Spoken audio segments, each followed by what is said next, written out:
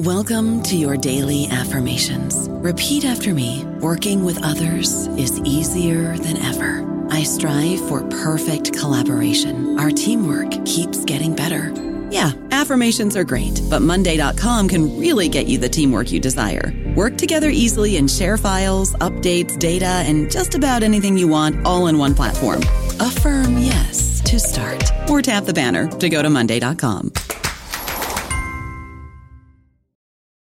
This episode is brought to you by Paramount Plus. Get in, loser! Mean Girls is now streaming on Paramount Plus. Join Katie Heron as she meets the plastics in Tina Fey's new twist on the modern classic. Get ready for more of the rumors, backstabbing, and jokes you loved from the original movie with some fetch surprises. Rated PG-13. Wear pink and head to ParamountPlus.com to try it free. With the Lucky Land Slots, you can get lucky just about anywhere. This is your captain speaking. We've got clear runway and the weather's fine, but we're just going to circle up here a while and get lucky. No, nothing like that. It's just these cash prizes add up quick. So I suggest you sit back, keep your tray table upright, and start getting lucky. Play for free at LuckyLandSlots.com. Are you feeling lucky? No purchase necessary. Void where prohibited by law. 18 plus terms and conditions apply. See website for details. Welcome to the New Books Network. Everybody, and welcome back to the New Books Network. I'm David Hamilton Golland, the host of the channel. Today we'll be talking to Dr. Nolan Gasser about his new book, Why You Like It, The Science and Culture of Musical Taste. Nolan, welcome to the show. Thank you very much, David. It's great to be here. I wonder if you could begin the interview by telling us a bit about yourself. Sure. I have been a musician as far as I can recall, even before I can recall. I started playing piano when I was 4, had my first gig when I was 11, started composing around that time. So I've never had a time when I didn't conceive of myself as a musician, but I've always been pretty eclectic, even from the very get-go. My first gig, I played in a shopping center in my hometown of La Mirada, California, in Southern California. And I played on weekends, and so I'd have people come up and say, hey, can you play Scott Joplin? Can you play Mozart? Can you play Sound of Music? And of course, every time they asked me to play Stairway to Heaven, it was the mid-'70s. And so I learned two things right from my early stage of my career. One is that if you wanted to be a successful musician, you had to be able to play a lot of different styles. And also on some level, although I didn't really register it, I recognize that people have different tastes. Some people love Mozart, some people hate him. Some people love Led Zeppelin, others not so much. So that must have really been a formative experience. But I really, got very much into, rock music. Was a huge Beatles fan, but also I loved jazz and early jazz in the beginning, and played in a Dixieland band. But I was also drawn to classical music. I had an uncle that was a pianist and an aficionado, and really imbued in me a deep sort of reverence for the old masters, especially of the Baroque era. So I wanted to be a composer, and so I ended up getting an undergrad at Cal State Northridge in composition and piano, and really thought I was going to pursue being a serious composer. I wanted to be the next Stravinsky or something, a minor Stravinsky. And so, like a lot of composers, American composers, I headed to Paris, right? A long tradition of American composers going back to Aaron Copland, studying in Paris, famously working with Nadia Boulanger and at Fontainebleau at the chateau there. By the time that I got there in the late 80s, she had passed, but she was succeeded by another female composer named Betsy Jolas, who was an assistant of Messiaen, one of the grand masters of, post World War II music in France in particular. So I worked with her, and again was on my path to become a serious, a composer. And of course, serious classical music, especially in the late 80s and early 90s, was pretty austere and the audience pretty limited. And that always, in some ways, bothered me, because I always, as a performer, I loved to engage the audience, and I knew that it was a somewhat limited, crowd that would love the high dissonance and sort of occasional astringency of the timbres. But, that was, I wanted to be a composer, so that's what I was pursuing. But early in my stay in Paris, I discovered, or I bought a CD. This was the late 80s, and CDs were still kind of new. And I picked up a CD of 5 and 6 part motets by a Renaissance composer named Josquin des Prez, who was a contemporary of Leonardo da Vinci's. And I'd heard the name like in a music history class. And so I just picked it up. And really almost from the first moments, I was just transfixed. And it really did it was one of those things that, changed my life. If one CD can change your life, that one did for me. Josquin is an absolute master composer, as I, came to learn, and really every bit as a genius as Beethoven and Bach and any other composer you'd like to name. But because this period is, it's an older style, it's an older praxis, if you will, and it's just generally vocal music. He doesn't have and his contemporaries don't have the celebrity and that sort of recognition. But I needed to understand this music. It moved me so deeply, and it was so beautiful, but yet it was different. It wasn't like anything that you heard in Bach's music. Yes, it was contrapuntal, multiple voices at once, but it was operating on a different plane. And ultimately, make a long story short, that ended up leading me to get a PhD in musicology from Stanford. And so I did get that degree in 2000, and was still continuing to compose and all that, but thought that my career was heading into academia, and that was fine. But right as I was graduating, I got conscripted to a new startup music technology company, which was kind of a new combination of words around that time for me anyway. And the company was called Savage Beast Technologies, and it had just gotten started. There were 3 founders. Sadly, I was not one of them, but I was like employee number 3. And the idea was to make better music recommendations by going deep and analyzing the music. And they came up with this idea of the name, the Music Genome Project, after the Human Genome Project, almost kind of tongue-in-cheek. But none of them were trained musicians, so they needed somebody who had a background in analysis and could do that, and someone who was eclectic. So I was at the right place at the right time and ended up leading the whole operation at Savage Beast, and built, and I'm the architect of the Music Genome Project, the different genomes that make that technology work. And built up a whole sort of genomic operation, which is no mean feat, because all of the songs had to be hand coded by trained musicians in different, styles. If you were coding, a Thelonious Monk song, you needed to be a trained jazz musician. If you were coding the Beatles, you needed to have a background in rock. If you're coding Mozart, you needed to be a classically trained musician. And so it was kind of a crazy notion to do this. And initially it was a tough business, but then in 2004, finally realized a way of, being successful in the marketplace. And that was to go directly to consumers through internet radio. And of course, the company then became Pandora, initially as a sort of just a temporary name, and became the name of the company. And so never in my wildest dreams did I imagine I would be part of a real, revolutionary technology company. We were just at that right time. The industry was changing. People didn't necessarily feel like they needed to buy a whole album for 2 songs that they liked. And, how do you get good recommendations? Amazon would say, if you bought this, other people who bought, this Justin Bieber album also bought, something else. And so you should buy that, and not based on what's intrinsic to the music itself. And that's the nature of the music genome.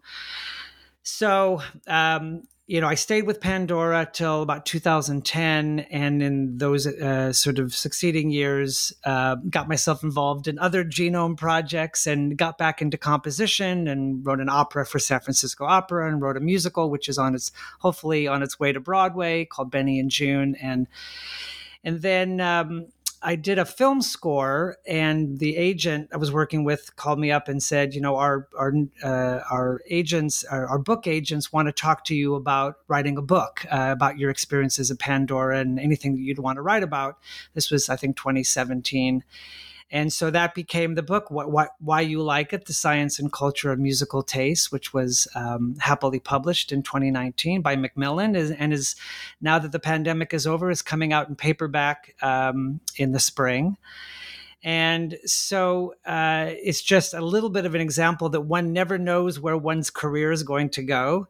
I continue to wear a lot of different hats, continue to compose a lot of different projects. I've got an album coming out of world and, Western collaboration music. And working on a new startup company, which is taking kind of a little bit of the sort of genomic idea, but for film and television. So lots of different conversations we could have, but I know we're here to talk about music, so I'll stop there. Very exciting. Thank you. The book is Why You Like It, The Science and Culture of Musical Taste. And so my next question may be fairly obvious. Why do we like it? Yeah, well, I've got a book to sell you if you want to know the answer to that. It obviously is a very complex, a very rich question. That's why it took me 700 pages to answer it. There's a lot of factors. It really is almost a little microcosm of who we are as people. What is, why do we like anything? Where does especially from an aesthetic standpoint, where does our taste come from? One of the things that the Music Genome Project tried to get at is, let's not pay attention to, who the artist is, the fact that it's Eric Clapton and he's world famous and he's won Grammys and Hall of Fame and all that, or that it's on, Capitol Records, or that it was produced by this, famous producer, or that it made lots of money. Let's just look at what's going on under the hood of the music. What is the harmonic language like? What is the melodic language like? What is the instrumentation? How are the instruments used? What is the formal structure of it? All those, again, analytical, musicological elements, because we all love music. One of the things that, I really came to, to understand and take seriously is that, we are a musical species. Music has, been part of humanity since the very beginning. There's really no culture on earth that doesn't have its own musical repertoire and passion and integrated into rituals. So we all love it. But unless you have a training in it, unless you really, especially on a theoretical level, you can't really, talk about it in ways that are sort of easily discernible, especially things like harmony. We all experience chords and chord progression, but if you're not trained in music and understand, tonality and major and minor and augmented chords and all the technical stuff, you're hearing something, you like it, that it sounds tweaky or cool or whatever it may be, but putting it into words, you'd have a hard time. So a lot of why we like it is certainly based on those underlying musicological elements.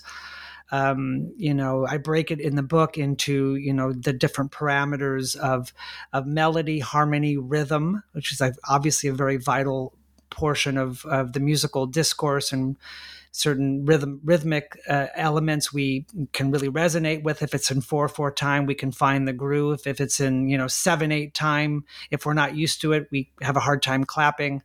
So rhythm, and then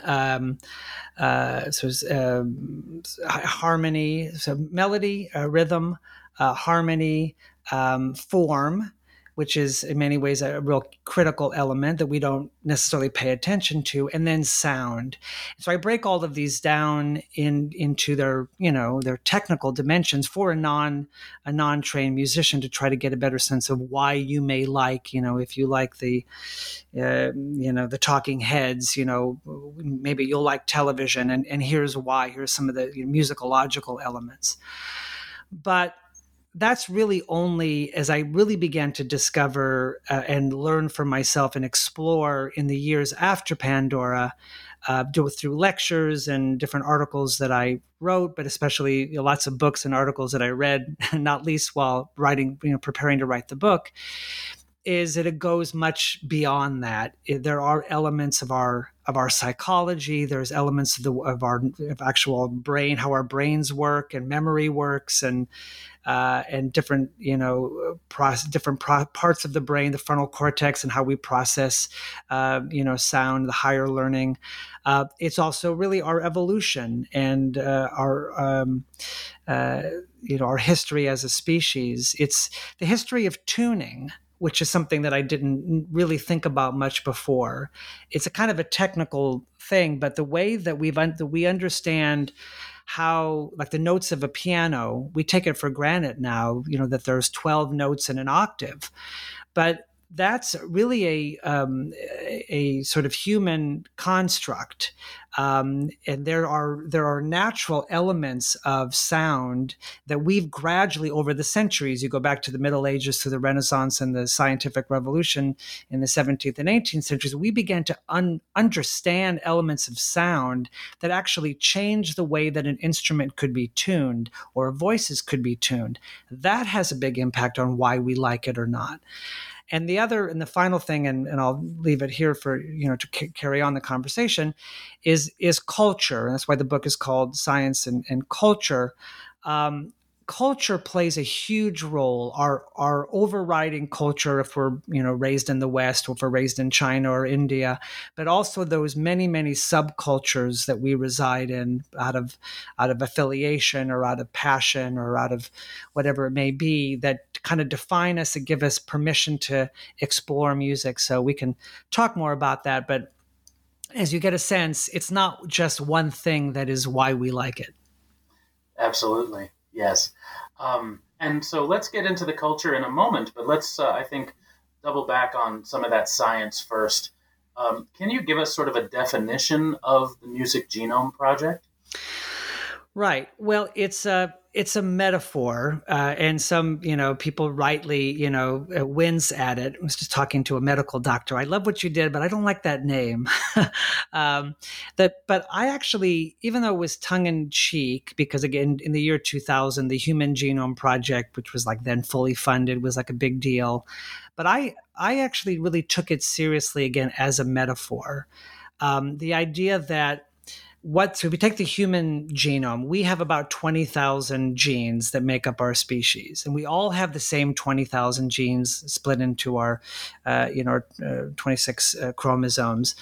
And who we are as individuals, physically, intellectually, psychologically, and so forth, they are a product of how those 20,000 genes in very complex ways are expressed, by proteins or whatever. Again, I'm not that kind of scientist. And so that's why you are, you, David, are most closely aligned in the way that your 20,000 genes are expressed to your parents, right? As well as to your children and maybe siblings, right? But you and I are less, we're not directly related to the way that our genes are expressed, but I'm sure that we share many things in common in our taste for this or our predilections or allergies or whatever. And so the idea is, if we could think about music almost like a biological species, and what we did is we took in each individual species of music, if you will, so the rock species, the jazz species, the classical species. Again, it's a little artificial, admittedly, but if we could say, okay, let's listen for the rock species, we want to be able to properly identify and code everything from, Buddy Holly to the Sex Pistols to, the Moody Blues to Elvis Costello to Taylor Swift. I mean, anything that falls in the rock, from the simplest to the most complex, to in every era, as much as you can. Same thing with jazz, everything from King Oliver to Wynton Marsalis, and everything in between. What are all of the genes? What are all of those musical factors based on these parameters of melody, harmony, rhythm, form, sound, lyrics as well, obviously. And what are all the factors that we need to kind of take into account? And then if we could figure out how in each individual song those genes are expressed, Well, now we can actually make very interesting comparisons. We can see two songs on the same album are probably, by the same band, by the same composer, same instrumentation, probably are very much like you and your parents, very similarly expressed. But even two songs by two different bands from two different eras will still have, genes that they share in common, certain approach to harmony, cyclic harmony, or a certain approach to syncopation and rhythm, or a certain use of, ostinatos, again, these technical dimensions. And so that way we can kind of make interesting comparisons. So if you like this song, here's something closely related that you might like, but here's something not so closely related, but it shares, at least in the big picture, but it shares some expression of the same genes. And so that's, again, it is a metaphor, but that's, I think, ultimately why it's been successful, because I think it's taking this notion of music analysis seriously and finding a way to compare songs and works that are both, similar and dissimilar, and finding ways to actually compare and contrast in an objective way. Mm-hmm. Gotcha. And so what is a musical genotype then? Well, so the musical genotype is something that I just coined in the book as being, and what I mean by that is that each of us has a genotype, sort of an expression of the genes of the genes of our musical taste. So our genotype, like my genotype, would be something that really has a strong predilection for counterpoint, has a strong predilection for cyclic harmony, for interesting, sort of metric, combinations, certain types of instruments, certain combinations of styles, certain. And a disinterest. My genotype is, I'm not a huge fan of overly, kind of distorted guitars, for example, or, sort of virtuosity for virtuosity's sake. So those things that are not necessarily tied to one piece of music, but that kind of explain broadly where my taste is. And so each of us kind of almost has, just imagine, here's my set of, genes, and then every single song that I hear, could plug into my genome, my genotype. And, if I could know that in advance, I would say, I would really like this one. I probably wouldn't like it. I wouldn't like that one, and so forth. Keeping in mind that our genotypes are never static. We're always evolving in our taste. And our taste is contextual. And one of the things I explore in the book is recognizing that, we don't just love, one song or a set of songs all the time. We may like them in certain contexts, when we work out, when we're on a walk with, in the forest, while we're doing homework. And so our genotype is that combination of where our taste is. And the reason why I bring it up, and the reason why I think it's important, is the more you can understand your genotype and understand, okay, what are those elements that I like? Again, not thinking about, you can reference particular songs, but, understanding what are those musicological and other, expressive type things that are part of our taste, the more you can be a little bit open to exploring new content, maybe even from different cultures or different parts of the musical universe that might plug into your genotype in a positive way, or those that you care about. So when you're making a recommendation for them or you're wanting to buy them a Christmas present.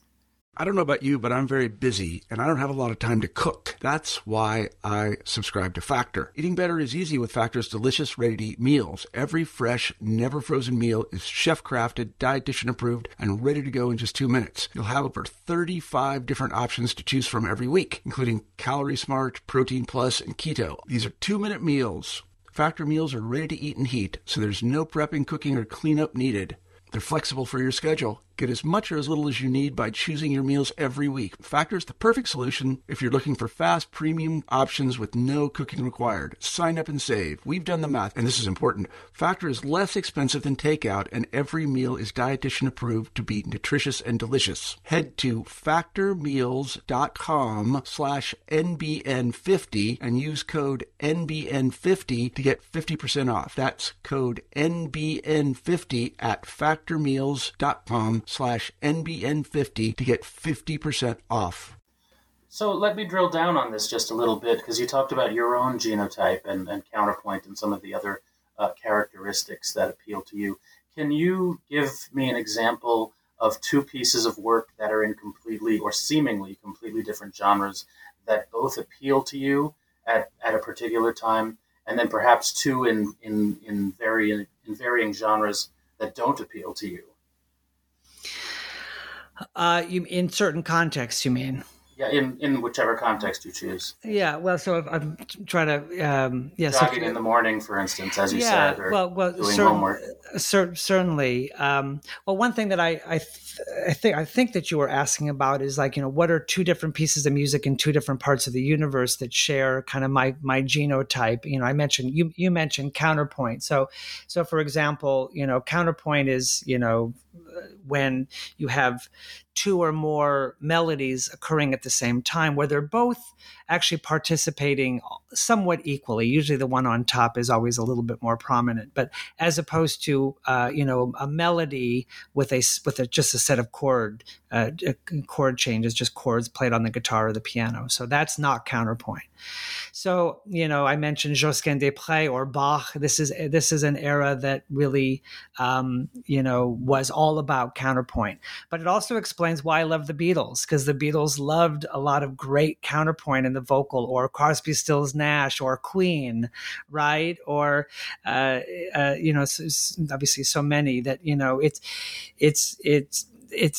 they're different styles, and they have different aspects. But the fact that I love both of them, it's not only because of the use of counterpoint, but that could be something.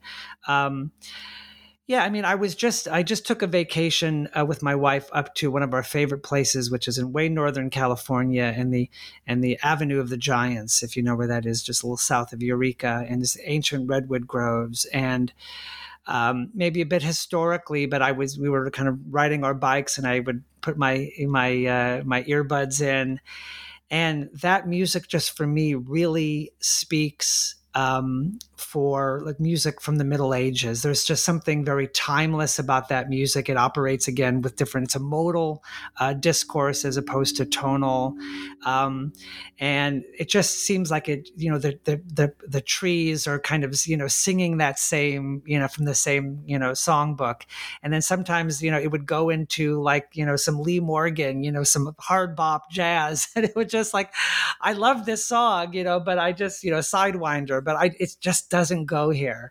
So, in a different context, if I was, playing music, for a dinner party, the medieval music would be like totally wrong, and people would look at me like I was from Mars. Where Sidewinder, people would sit back in their chair and tell me a good story. So, context really is key, and this it's important for us to recognize it, because we don't want to hear something doesn't necessarily mean we don't love it. I mean, even a genre that I am not a huge fan of, let's say like disco, there are contexts when a disco song would be just like a great ABBA song would be the best thing that I could possibly hear. So to recognize the importance of context. That's really interesting. Thank you. We're speaking with Dr. Nolan Gasser about his 2019 book, Why You Like It, The Science and Culture of Musical Taste, published by Flatiron Books. And Nolan, you had pointed out that it's an imprint of Macmillan, so I'm introducing Correct. It as Flatiron. That's fine. It's both. Yeah. Flatiron is terrific. As I said, the subtitle of your book is The Science, and as you said, The Science and Culture of Musical Taste. So we've touched on the science quite a bit. So what do you mean by culture in particular? Right. Well, as I've, written the book and have done a bunch of, speaking engagements and, especially kind of concert lectures, what I often end up really focusing on, because it's so graspable and it's, I think, really pleasurable for people to take in, is understanding that cultural dimension. So, I break it in the book into basically the top line are overarching cultural background. So this kind of explains the kinds of scales that we will hear as normal, the kinds of meters or time signatures that we will be able to easily lock into. There's certain kinds of instruments that will sound normal to us. Certain kinds of melodic approaches that will, again, be very normal, so that when we hear something, even if it's something we've never heard before, it's we're going to find a way to resonate with it. The kind of technical term is enculturation. So as we are, and it's really fascinating, there's been a lot of amazing work done by, music psychologists looking at, for example, infants. And the idea is that really in that first, say, 6 months to a year of life, we really are kind of a blank slate. You can play for an infant, music from, an infant, born in California, and you can play them music from India or music from China or music from Africa in those first 3 months. And then if you kind of break the rules in terms of the kinds of scales, the kinds of rhythms, the baby will likely notice and kind of turn their head, because they're just able to kind of process it. They're not yet enculturated into a particular, they're not limited into the kinds of musical discourse. It's a little bit similar to language. We all have the innate ability to speak any language, right? We have that that functionality that's capable. But as we grow and we hear other people talking, we learn to speak English, and then at a certain point, if we learn French, we're going to speak it with an accent. And so it really is very much akin to that in really by the end of the first year, and especially by the end of the second year, the musical language that we're enculturated to gets a little bit locked. And so the scales and the rhythms and the meters and the timbres, instrumental timbres that we hear, after within those first 2 years, that really will be what is normal for us. And if we hear music of another nature, it'll especially as we're older, in our teens and our 20s and beyond, we may still like it, but we're going to be hearing it with an accent. And it's just like, so we'll understand it, but we won't fully understand it the way that somebody who is native to that culture. So if we listen to, I love music from India and from North Africa, but I was not enculturated to those music. Now I spent a lot of time listening to it, so I've broken maybe a little bit into that. It's almost like really studying a foreign language, and you work on your accent. But I'm still never going to hear it like somebody who's born there. So much of the point being is that so much of our taste, what we like. It doesn't mean that you're not going to like music from Bali or from Turkey, but if it's going to sound different, it's going to sound quote unquote weird if you're not used to it. And when you hear something weird, your first instinct is not to like it. So that's kind of part of it. The second dimension of culture is what I call intraculture. And I think I'm sort of trying to coin that term. I don't think it's really caught on yet, but the culture. I didn't really like the term, and I explain in the book why I don't use subculture or some other terms. It really is the culture within the culture, right? And so we're all parts of many, many different different intracultures based on region. So we're all, many of your listeners here are American. And so we have that, overarching enculturation to Western. And of course, I could really go on and get lost talking about the American culture, which, let me just say very quickly, is also unique because it is a marriage between Western or European traditions and African practice. And it is really what makes American music something that I really go through in my concerts and lectures.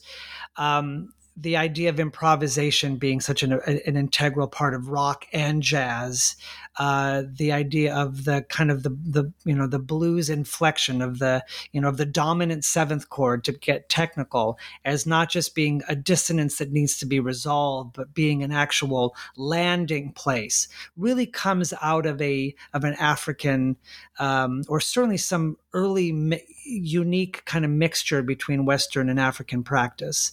And antiphonal back, call and response things. So these are all things that are normal and unique to the American, musical culture. And, I think in some ways are part of why Western music, rock and roll and jazz, have been such international successes, is because of this unique blend. But beyond that, we come from different parts of the country. We come in from different religious backgrounds, different, racial and ethnic backgrounds, different genders, obviously, and different eras, different time periods that we grow up in, and different, groups that we hang out with, different hobbies, and all of those things play a big role in giving us access, permission, introduction to music that forms a big reason why we like what we like and why we don't like. If something is part of an intraculture that it's like the rival team, you're just going to hate that song, right? The rival high school, their theme song is whatever it is. You're going to hate it because it's not your intraculture. Then we can get into drums as an ancient embodiment of violence. Right, exactly. That's someone else's scholarship. Right. But it sounds like, just to keep on this point just a little bit, for those of us who are, as you write, incultured in American musical culture, that all of the American styles, from jazz to ragtime to rock to soul to hip hop, that they're that we're automatically or already encultured to hear them as a positive, or am I misreading what you're saying? Well, to a certain degree, no, that's right. I mean, it's the way that you're enculturated into a musical style is not by studying it, by going to school. It's simply by having your ears on, right? So you go to the dentist's office, you go to the grocery store, you're in the elevator, you're driving in the car with your friend, you go to a concert, you go to a show, all of, especially in our formative years up until about age 12, all of that becomes really part of our default language. So if you grow up in New York City and you're exposed to a lot of diversity, so your parents drag you to a symphony concert, and then your cool uncle takes you to a jazz show, and then you and your friends go to a hip hop a bar, and you go to rock, so then you're just going to be exposed, and your different cultures and your exposure is going to be such that all of those are kind of normal. They do all participate in these overarching American, if you will, musical language. So that's why they're all pretty easy to kind of acclimate to enculturate to. But I'll give you one other example. One musical style you did not mention in the list is country music. And so country music, and I increasingly think this. I was born and raised in kind of urban Southern California, right? So it's not a real place where a lot of country music is played. So obviously I heard some. I mean, I heard Johnny Cash and Hank Williams and all that, and Garth Brooks, later. But it was never really my music. And so one of the one of the tendencies when a music, hip hop can be another, if you're not steeped in it, can be where you kind of, you'll listen to it and you'll say, yeah, it all sounds the same. They're all talking about the same thing. And they all kind of use the same, even musicologically, they all use kind of similar chord progressions. But what's not happening with that listener who says it all sounds the same is they have not been enculturated on that subcultural level, on that intracultural level, in that kind of subtle nuance, that slight turn of a lyric phrase, or the slight, melodic gesture, or the certain kind of progression. Maybe it's the same three chords, but the order that they're, or the rhythmic placement. These kinds of things that, if you're not really attuned to it, you'll kind of hear it. You won't really necessarily hear it with an accent, but you're not going to really comprehend the kind of the nuance and that distinction and the real kind of the magic that can happen. And similar for a country, someone raised in Nashville or in Georgia, not steeped in rock and roll, will not, or classical, will not, dig it, and will say it all sounds the same, again, because they haven't been acclimated to that kind of nuance.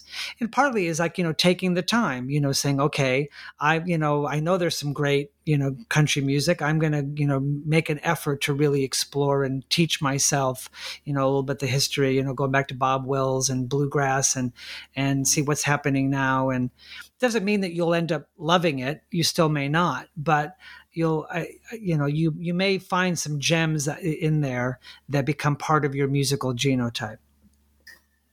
Friends in low places. Yeah, right. I'd say. So let's pivot to some more of the mature mind, since we've talked a lot about inculturation at this point. I'm wondering, to what extent are our adult musical tastes our new choices of music as adults, or that is to say, the things we listen to, in addition to what you've already said? What role do you think nostalgia plays in that? Well, it plays a huge role, because you're right. The music that we listen to when and that we kind of grow up with, that we listen to in our teen years, ends up in our youth, because has such incredible power. The music that we listen to when we're in our early teens, you think about who we are in those years. We're starting to separate ourselves a little bit from our parents. We're not totally free, but from their influence. But we're starting to develop who we are, and so music has always had that power of identity, bringing people together, but also segregating people. So the music that you listen to and that you fall in love with when you are 12, 13, 14, almost just gets embedded in your brain, because it really becomes part of your liberation, right? This is the story, this is your soundtrack. Mm-hmm. And so even 30 years later, you may not love the song. You may say it's a little bit, kitsch or whatever, but it's still going to have that resonance in you because it did play, as opposed to a song that you heard, 10 years later, won't have that same kind of resonance. And we really see that in the research of, elderly people who are beginning to have memory and other kinds of neurological issues, where they perhaps, in advanced Alzheimer's, can't really remember much of anything, but you start playing a song that they knew in their teens and early 20s, those formative years, and they'll know every note, they'll know every lyric, and oftentimes that will kind of, make them kind of come alive again, reopen some of those synapses. Alive Inside is, a wonderful documentary that's talked about that. And so there is definitely something about the music that we grow up with. And so you can, it is nostalgia, but it's not just like looking back at the good old days. It really, I think it's even deeper than that, it's music that's tied in with our very identity, which is not to say that you can't discover along the way in your 30s, your 40s, your 50s, 60s. Really, I think at any era, at any age, you can find music that suddenly becomes part of your identity, your growing identity, your evolving identity, your more mature identity, but still can have, a place in that kind of Hall of Fame. But there's something unique about those really early years. Thank you. So, out of the Music Genome Project came Pandora. Is Pandora, do you think, a natural extension of earlier distribution methods like the jukebox or the Columbia Record and Tape Club, or does it represent something truly revolutionary? Well, it's funny that you say the jukebox, because when we first were, formulating the idea back in the Savage Beast days, one of the things that I kind of recognized is that we had the ability to do was to move beyond the album. Back in the, in the 50s, in the jukebox era, you could put a nickel or whatever it was into the jukebox, and you could hear just an individual song, and you could hear this song, and then I want to hear that song, and then hear that song. So by virtue of really being able to connect individual pieces of music together, you not just, comparing this album to that album or this artist to that artist, but this song to that song, you could really go from the album to this level of the song. Now, I don't think any of us recognized in the early days that this would really be such a revolution, but you think of where we are, and I have conversations all the time. I won't say that the album is dead, but it's just kind of almost a convenient, distribution, sort of vehicle. It really is the song that people download, that people stream, that people, have a YouTube video that they watch. And there's no doubt that Pandora played a role, wasn't certainly not by itself, but played a role in returning to the individual sort of musical utterance, and being able to, focus on that, and where the album is less vital. And of course, when it became Pandora in 2004, and thanks to the success of the iPhone and good timing, then suddenly internet radio became the way that we could listen to music. We didn't just need to listen to music by, putting on an album or putting a CD in our car. We could actually, and of course we do it all the time, whether it's Pandora or Spotify. And, that's another topic we can come back to, but it's amazing how many, that's how people do, myself included, how we really consume. I've got, more CDs than I would care to admit, but when I'm listening to music, it's usually via internet radio, and usually, of course, it's almost always Pandora. So I do think it has, in several ways, both as in returning to that kind of single, but then also as a distribution mechanism, as you say, through internet radio. There would be no Spotify if there wasn't, Pandora before it. So, the whole streaming and, YouTube is obviously part of that too. But it was definitely, those early years of the 21st century were, pretty, sort of altering in the way that music is consumed and produced. So I suppose I'm a little bit of a Luddite in that I just put everything on my Samsung Music app and I alphabetize it by song title, and then I just press play and stop and play. Yeah, well, I hate to tell you, David, but you're definitely a little bit of a unique character. It's very labor intensive. So my congratulations on achieving that. Thanks. Dr. Nolan Gasser, what are you working on now? A lot of things. Too many sometimes. Well, I did mention I'm working on this new company, which is called Catch with a K, which is really taking a lot of learnings that I've developed with my Pandora experience. And applying, but also a lot of things that are quite different, but applying them to the television and film industry. And so I am a co-founder of that company, which is really quite thriving at the moment, and I think has an opportunity to change aspects of that media world in ways not unlike the way that Pandora altered the music industry. I won't go too much deeper into that, but that's certainly something that takes a good bit of my time, including having this very vibrant intern program of these wonderful college film and television students coding films and television shows. Beyond that, I'm working still on several composition projects. One of the coolest projects I'm working on now is for a musical playground structure.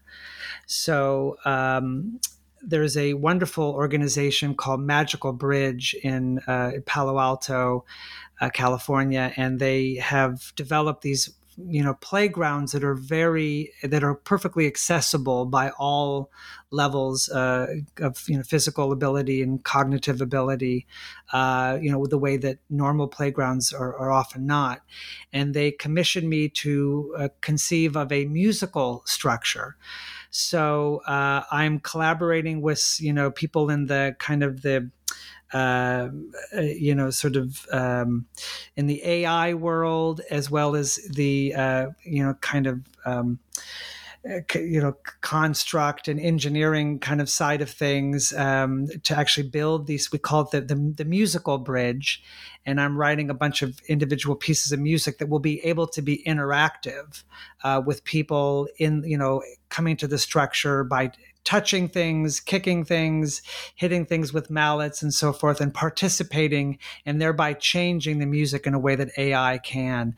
So it's really a pretty cutting edge thing. The first manifestation is going to be in 2 playgrounds in Singapore, actually in a couple of years, maybe next year or early 23. And so that's something. I've got a Broadway-bound musical, as I mentioned. So it's called Benny and June. We are, knock on wood, on our way to, either a London production or a New York production in the next 6 months or so.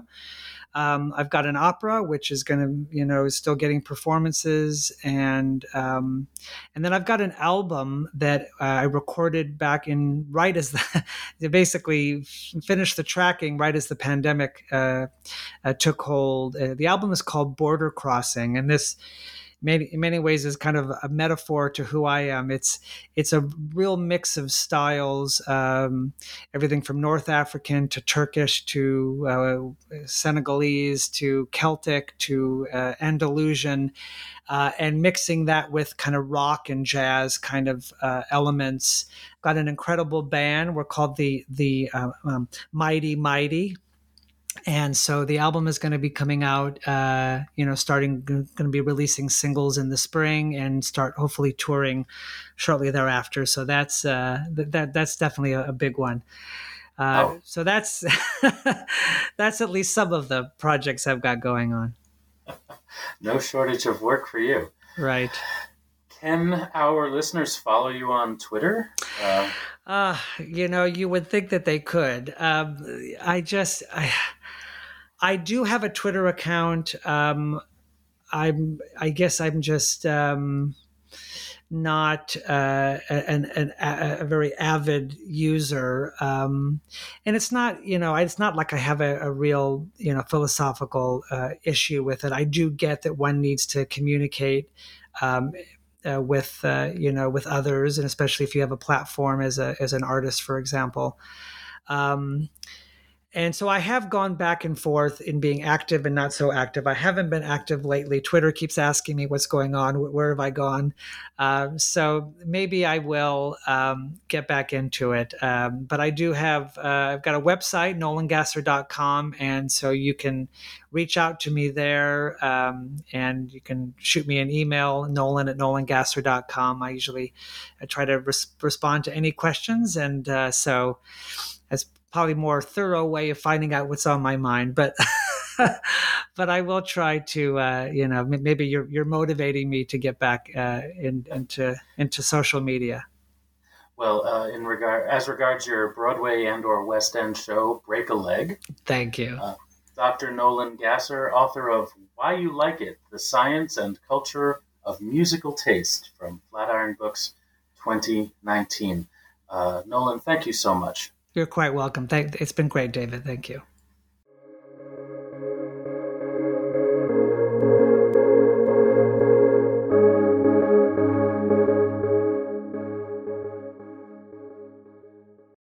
Swimsuit? Check. Sunscreen? Check. Phone charger? Check.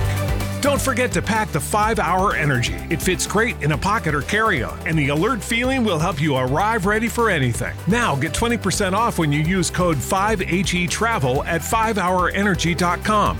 Expires April 30th. One-time use only. Not valid with other discounts. Remember, visit 5hourenergy.com and use code 5HETRAVEL to save 20%.